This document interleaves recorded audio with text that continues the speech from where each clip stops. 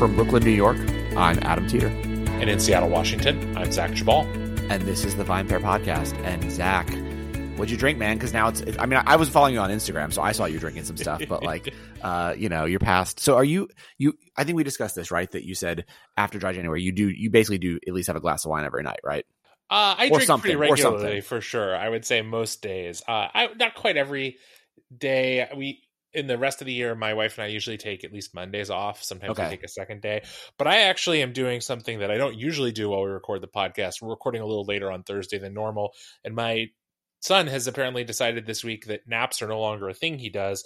So I actually have a beer right here, and I'm going to open that son of a bitch and drink it while we record because Daddy needs a beer.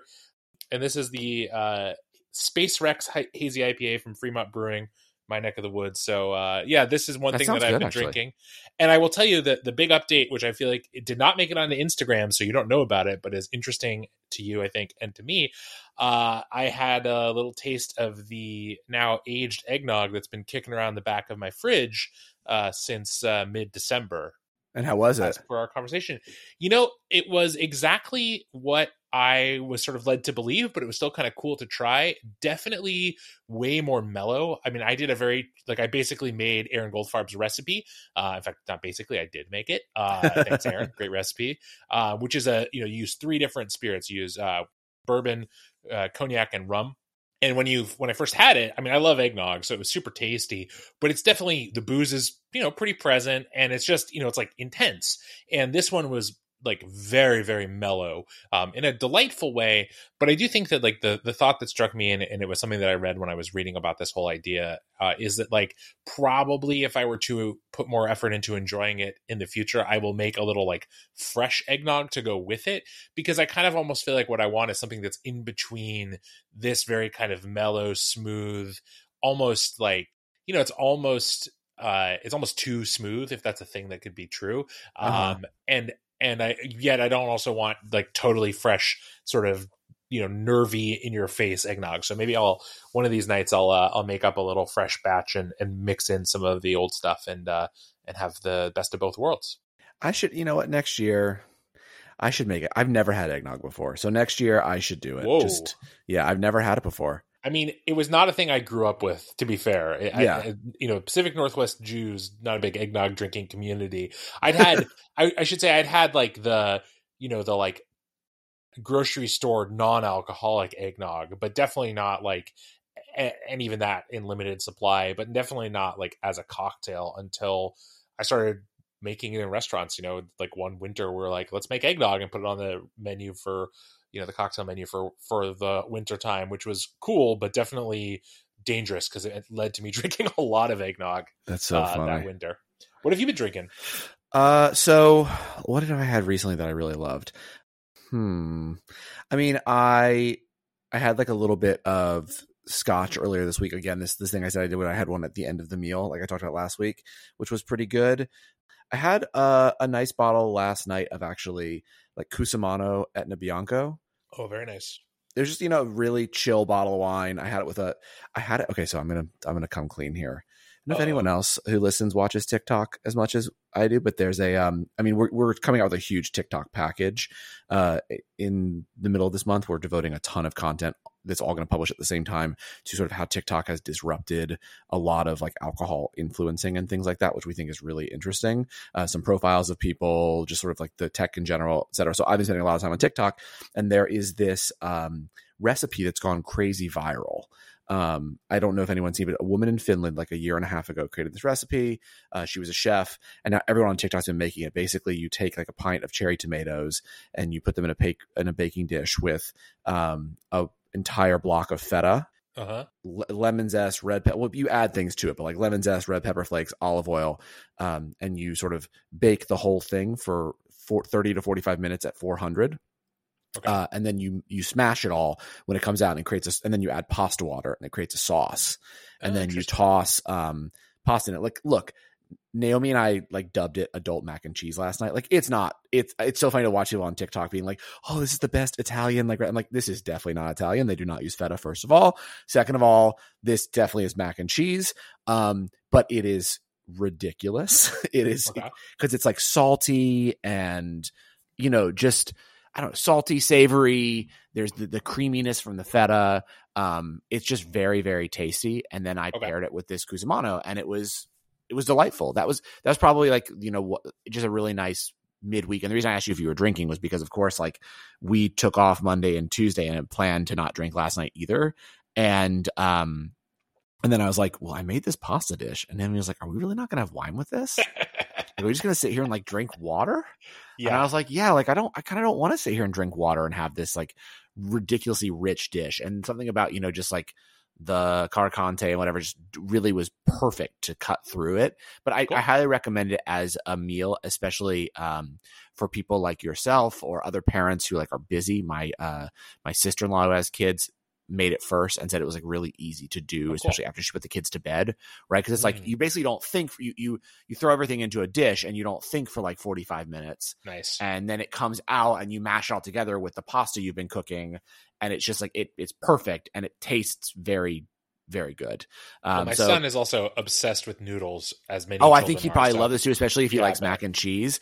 Like it's just adult mac and cheese, and you add like fresh basil to it and stuff at the end. Cool. But I can see why it became this massive sensation, because it's like the ease of it plus just the flavors it delivers.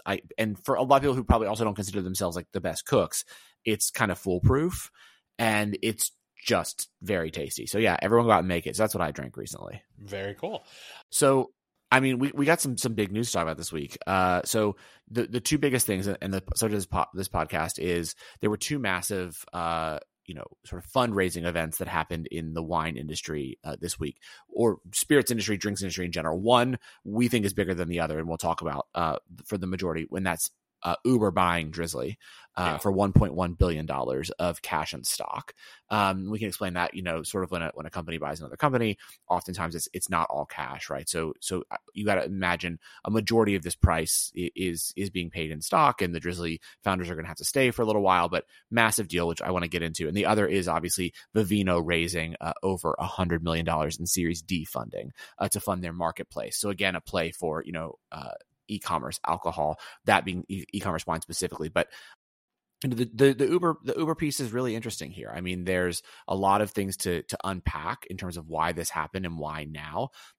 We at VinePair, especially through our VP Pro vertical that really talks about the trade, have a lot of theories as to why this happened. If you're not subscribed to the VP Pro emails, and especially to the Look Back, which my co-founder Josh puts together every Friday, which is a deep analysis of major movements in the industry every week, you definitely should, especially if this is stuff that you care about. I promise, if you're just more interested in Zach and I debating, the industry or certain, wine movements, et cetera, in general, we'll do this podcast too, but this week is definitely much more of a business conversation. So Zach, I have to say, when you heard the news, what was your reaction immediately? Well, I think the first question that came to my mind was basically, is Uber interested in Drizzly's business model, or is it interested in Drizzly's market share? And I think the answer pretty convincingly is likely the latter. And for those of you who aren't familiar, let's talk about what's their business model. I want to be really clear, because I think this is something that's easily mistaken, even by people who know a fair bit about the business, because what Drizzly really was a platform essentially, and Drizzly was in contract with liquor stores and businesses of that ilk all over the country, or in much of the country. They weren't everywhere because, again, states' liquor laws are all different. But basically, what Drizzly provided was a point of contact for you, the consumer, and a nearish liquor store, and basically the platform by which the transaction was conducted between you and that liquor store. That liquor store, from a legal standpoint, from everything I understand, was responsible for filling the order, verifying your age, collecting, basically collecting payment, etc. I think Drizzly actually collects payment. I should take that back, and then passes along. But basically, Drizzly had no delivery drivers. Drizzly had no inventory. They were just a point of connection between the consumer and the retailer. And in our current COVID landscape, obviously Drizzly suddenly became a huge player, because for many people, the ease of having, not just beer and wine, but spirits in particular, which are often harder to get, via mail or other kinds of delivery, the ability to get those things delivered to your door and done expeditiously was really, really, really valuable and very attractive. And at the same time, fine, that's great. I think, and I suspect you agree with me, that Uber has basically zero interest in that business model and only really interest in the market share and the technology and all the data and stuff that Drizzly owns. But I don't know, what was your reaction? So here's what I thought. I think it's really... So basically when I saw this happen, Josh and I immediately like jumped on the phone and we're like, cause we're geeks about all this business stuff. And we're like, let's talk this through. So first, I want to full disclosure. Gary Vaynerchuk, who has had multiple exits, is an investor in us and an investor in Drizzly. But I think it's interesting that he's been, pushing Drizzly as like being the future for a long time now. And I think he also pushed this for the same reason that you're talking about, right? It's about building the market share, not necessarily about the way that they currently, push sales. Because the way they currently push sales, as you explained, is, they're passing the sale and then it's up to the liquor store to have the person that actually runs out with the delivery.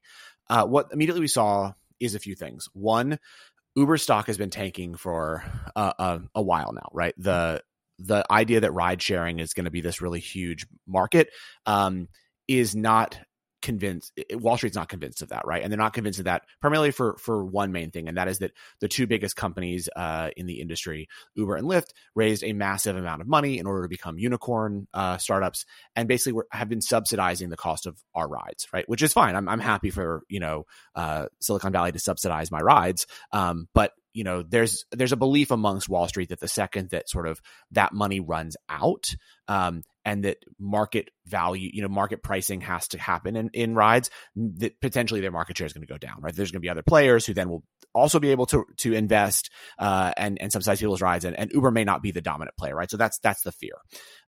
So Uber made a very calculated decision that it should move immediately into delivery of all things, right? Delivery of me and you. Yes, that's what ride sharing is, but then also delivery of packages, delivery of food, et cetera. And it really honed in on food. And it's gone really, really heavily into delivery of food, and really now has only two main competitors in that area, Grubhub and DoorDash. And DoorDash's IPO has done extremely well in the pandemic. So what all of these people realized pretty quickly when sort of everything was relaxed in COVID was that they could start adding alcohol as part of your food order. We were doing that obviously to help restaurants because the government can't bring it upon themselves to actually help restaurants, right? So we'll just loosen some laws. And they started realizing that a large percentage of people were adding alcohol to their orders. And so pretty quickly, all of these companies started also adding liquor stores in the same way that Drizzly had. And I think, it'd be very silly to think that there wasn't a bidding war here, but that, there was a realization amongst the Grubhubs and Ubers of the world, which are far better funded than Drizzly, even though Drizzly raised a lot of money.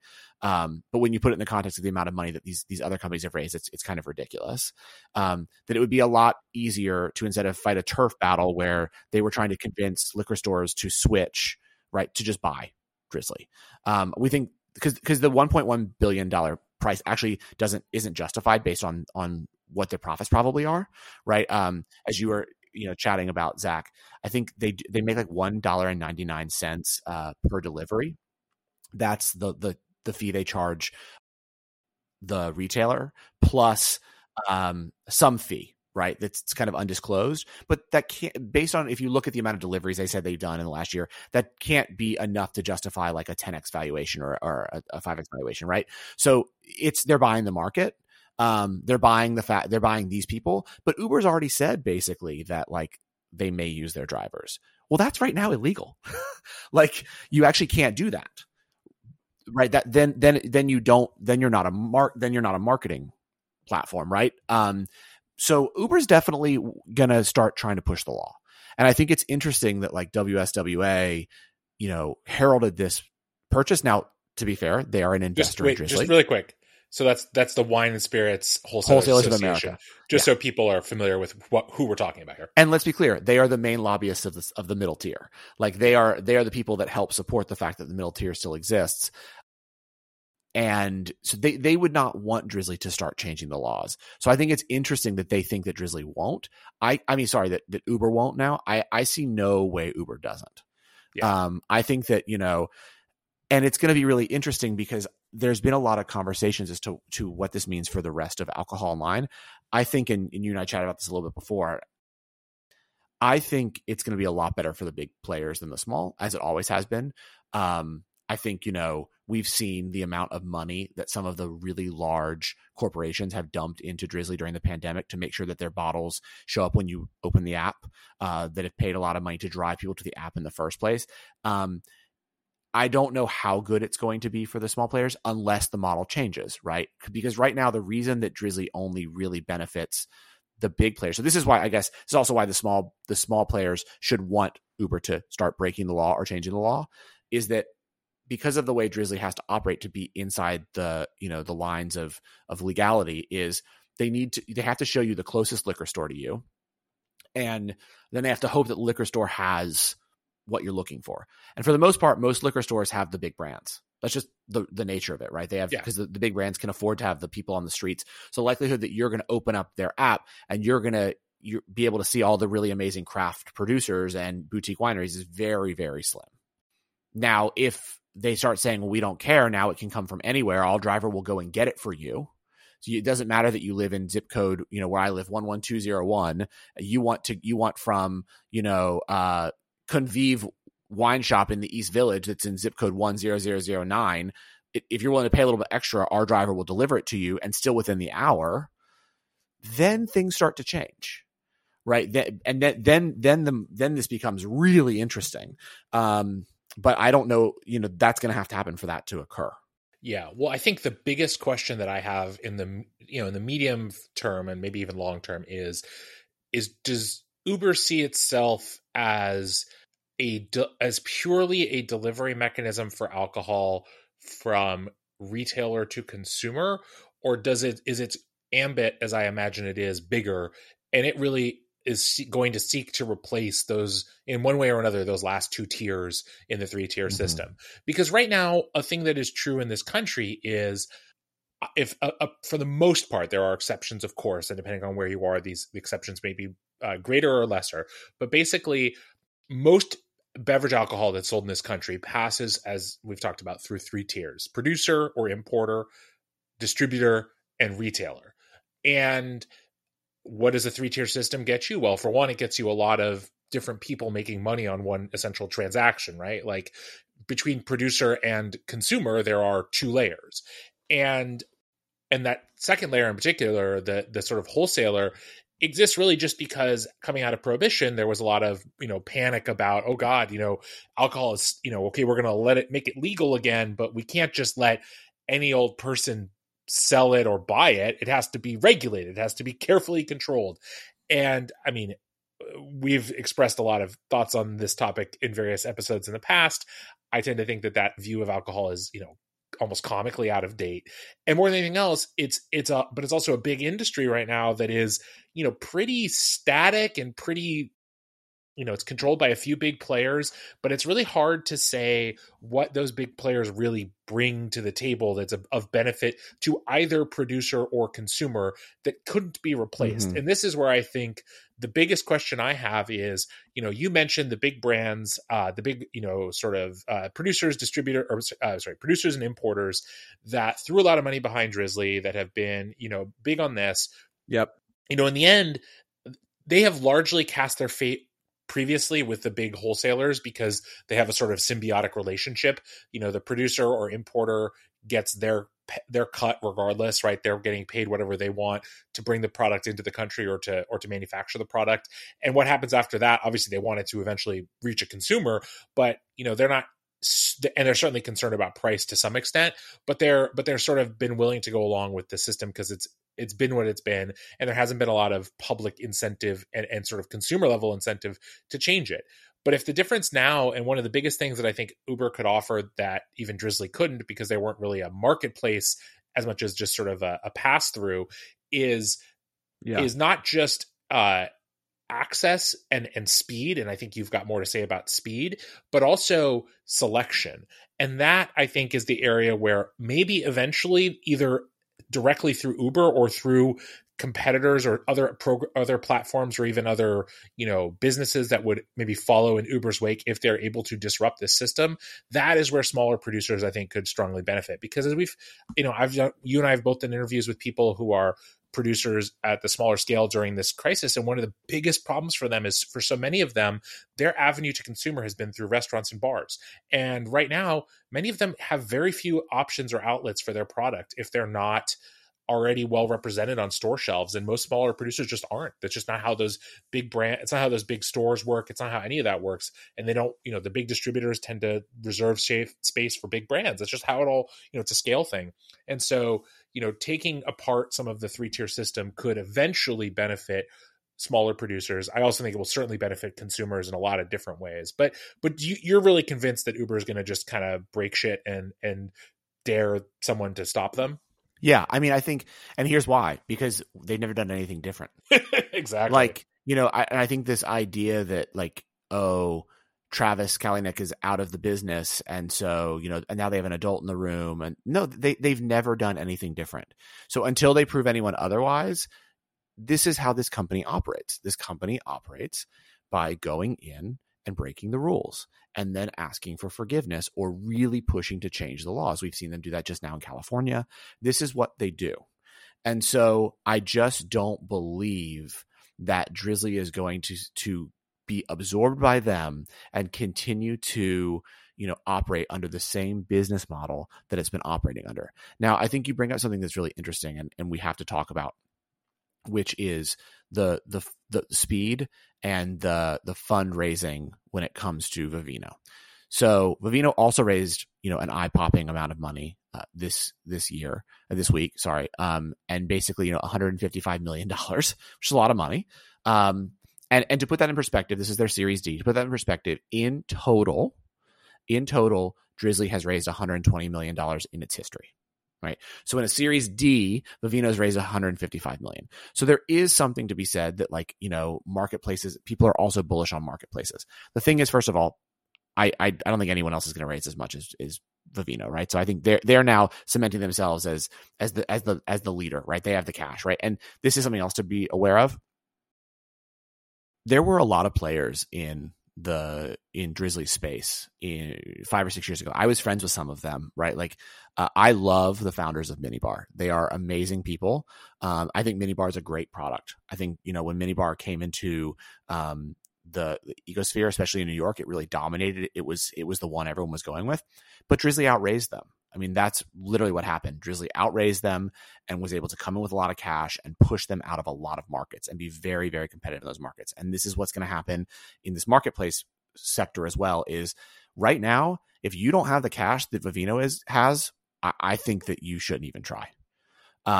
They just have so much capital now, and they are going to push, and they have the users, right? So they already have this discovery, right? They have, I don't know how many in their press release they tout, these hundreds of millions of users they have, but they're going to be this platform where, you will be able to transact. Now, the difference is, and why I don't think they're the future, and I think that Drizly is that unfortunately, unless Vivino figures this out, which would take even more capital than they've already raised, they're still really in the traditional model, which is they're going to give you the wine. You're going to order it. It's probably going to come through a winery or through a retailer or at a warehouse they have. And then you're going to sit and you're going to wait 2 to 3 days. Mm-hmm. And that's not, that is why alcohol online has continued to be a less than 10% purchase set, because the majority of consumers want it now.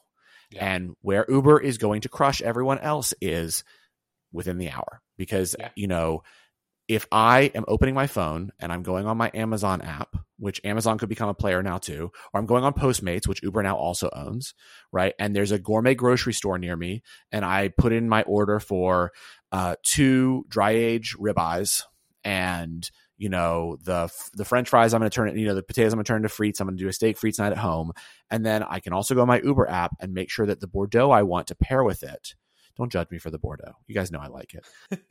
As 2 Bordeaux references this podcast, are they slipping you some money under the table there? No, but I'm actually thinking about it because I'm making burgers tomorrow night and think I want to open a Bordeaux. But so I can get that too from a great wine shop that I probably know that's also on Uber, and then I can have it all within an hour. If I did that separately, right? Let's say that I went on to Postmates, I ordered it, and then I was like, okay, crap, then got to go on to Vivino or wine.com or whatever and order it, and then they tell me 2 to 3 day delivery. Well, I'm already past where I made that meal, right? And so I think that's going to be the real catch for most consumers is we have become a society that expects, immediacy. We're instant gratification, right? And so Prime's done that to us with next day delivery, all that. I think it's going to be where Vivino might exist now for more of the connoisseurs, right? The people who are collecting things like that. They're already on Vivino, sort of like building their collections, sharing their ratings, having people who follow them. They might then go to the marketplace to buy things that other collectors want that they may not have any desire to drink in the near future. Whereas like for where that real money is going to be, where the churn is going to be, if it exists at all, on Uber.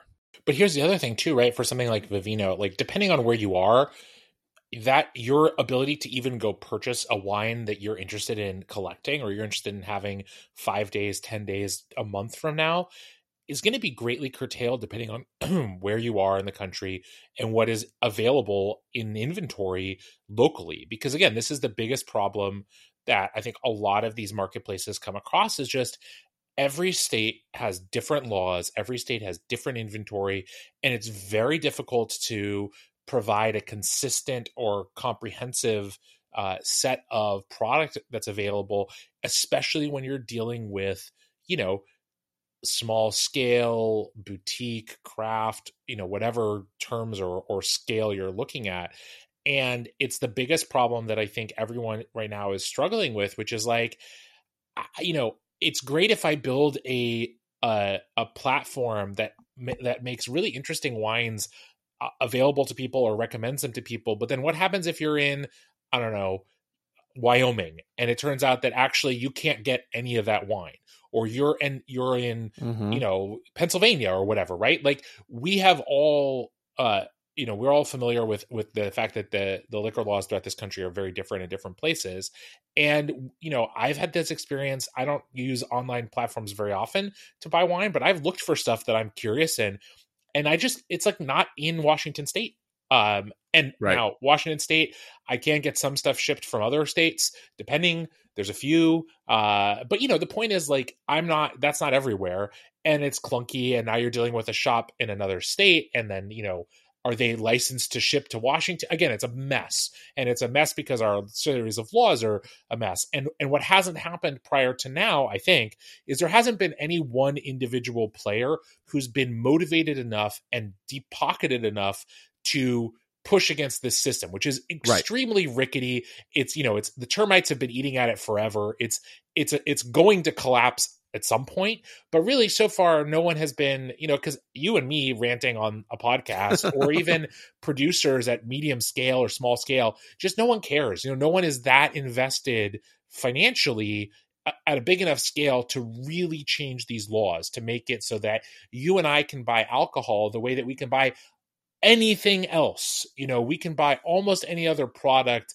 and it doesn't matter. If I want to buy cheese that's made in Wisconsin or Vermont or New York, I don't have to find an authorized cheese wholesaler to take custody of this dangerous product, transfer it to a retail store in Washington State, and then sell it to me at extreme markup. I can go online and look at a creamery in any of those places, and they can put it in a box and mail it to me, and I can have it in a few days, packed in with some ice packs or whatever, and I can be enjoying it. And in fact, my wife is from Wisconsin, and we get cheese shipped to us from her hometown creamery in Wisconsin on the regular, and that is totally not a problem. And I get it, there's alcohol is intoxicating, whatever, that's a real thing, but it's also not.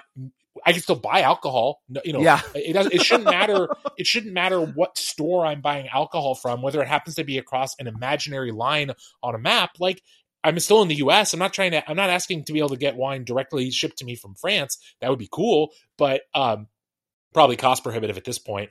But it's just, the reality is that with alcohol, we still are trapped by this incredibly antiquated system. And this, I was excited about this news only because it gives me some real reason to hope that in the next few years there will be a countervailing force against groups like the WSWA and sort of the massive wholesalers who obviously have an extremely, their business depends on this dumb, antiquated, ridiculous, anti-consumer system, but that's their entire business. And if those laws and those rules go away, their business is going to go away, or at least it's going to change dramatically and frankly probably shrink. And as I have said on this podcast before, lots of people who work for wholesalers are friends of mine. Some of them are even related to me, but I would not be sad to see all of those businesses disappear, because they really just keep you and me from enjoying the things we want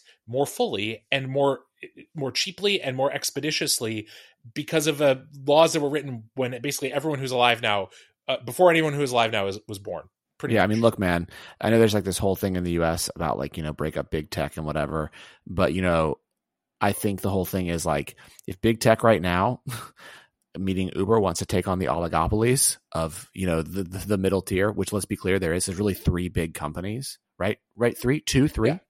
I mean, right? I mean, I don't want to name them. I don't want to name them by name, but I'm thinking about them in my head. I'm like, I think it's three, right? It's like three. Like, bring it on. Because it's time that we make access to these things a lot easier, and and we make it so that it can be on demand, and when we do that, I mean, look, there's already so many people who I know who are innovating in this space, but like when you free the markets, you free up innovation. Like, it's just been proven over and over again. It's why there's the argument to break up big tech by a lot of really smart people. And it's why we should break up the middle tier, because we will free up innovation. If I knew that I could create a drinks product in New York, and that it didn't matter if I couldn't find the market in my city, that I could still live here because maybe that's where I was able to create, but that my market happened to be in Seattle, and I didn't have to move to Seattle to do that. God forbid.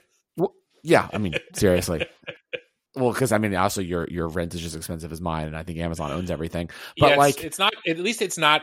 There's no blizzard here, so we got that going for us. True, but you know what I mean. Like, we would allow for such amazing innovation in this country. We'd allow for all these breweries to start shipping across. And I could start getting these amazing beers. I mean, it's just so crazy to me to listen to you talk about like the beer you just had, and I was like, I've never heard of that brewery nor had it. And everything you said, I was like, that sounds delicious. I want that. Yeah. Like, I want to try those things. There's there's so much of that. There's so many wines I want to try. There's so many things that I want to, partake in, and it would allow us to actually take advantage of being a United States. Yeah. And, be able to try the products from all these different states would be just so dope. Instead, right now, it's like, no, because of all these laws and lobbying and whatever, we are not allowed to do that. So I think that's what makes, the Uber news so interesting, is where is it going to take sales of alcohol, and how is it going to push more this idea of really of the minute on demand, and make people think a lot differently about how they market themselves, where they show up, and occasion, right? And maybe also is this putting more of the power in digital, right? Are we thinking more digitally now than we ever have had to before, right? The likelihood now that you can read an article on our site, right, about a wine, and then go on Drizzly, because we'll have a link to it, and buy it and have it within the hour, is really cool. You couldn't do that before, right? You'd have to walk in to a wine shop with your magazine or your newspaper, right? With the top 10 from Eric Asimov in the New York Times, and see if they had any of the 10 of those wines for sale. Yeah. And if they didn't, you'd walk out and walk to the next wine shop. Well, I was going to say, to just put one last point on this that I think is really important, and you're kind of getting at it with this story. Like, it still blows my mind that we are in this world where, so much of how people connect with and learn about beverage alcohol now is through their phone. But when through their, cutting edge, brand new smartphone, and yet they might as well be using a fucking rotary phone to actually go buy it. Like, it's such an incredibly antiquated and a system that just doesn't even, it's not even outdated. It's like way past outdated. And I just think, like, whenever that system is scrapped and we build something that actually works for people's real desires and realities around alcohol in 2021, that will be a good day. I completely agree, man. Well, Zach, this has been awesome as always. Really great conversation. I can't wait to see sort of what happens. We'll do another podcast about this as things develop. If you have any thoughts, questions on what we chatted about, shoot us an email at podcast@vinepair.com. We'd love to hear what you think. And Zach, I'll see you right back here next week. Sounds great. Thanks so much for listening to the VinePair podcast. If you love this show as much as we love making it, then please leave us a rating or review on iTunes, Spotify, Stitcher, or wherever it is you get your podcasts. It really helps everyone else discover the show. Now for the credits. VinePair is produced and recorded in New York City and Seattle, Washington by myself and Zach Jabal, who does all the editing and loves to get the credit. Also, I would love to give a special shout out to my VinePair co-founder, Josh Mallon, for helping make all this possible, and also to Keith Beavers, VinePair Tastings Director, who is additionally a producer on this show. I also want to, of course, thank every other member of the VinePair team who are instrumental in all of the ideas that go into making this show every week. Thanks so much for listening, and we'll see you again.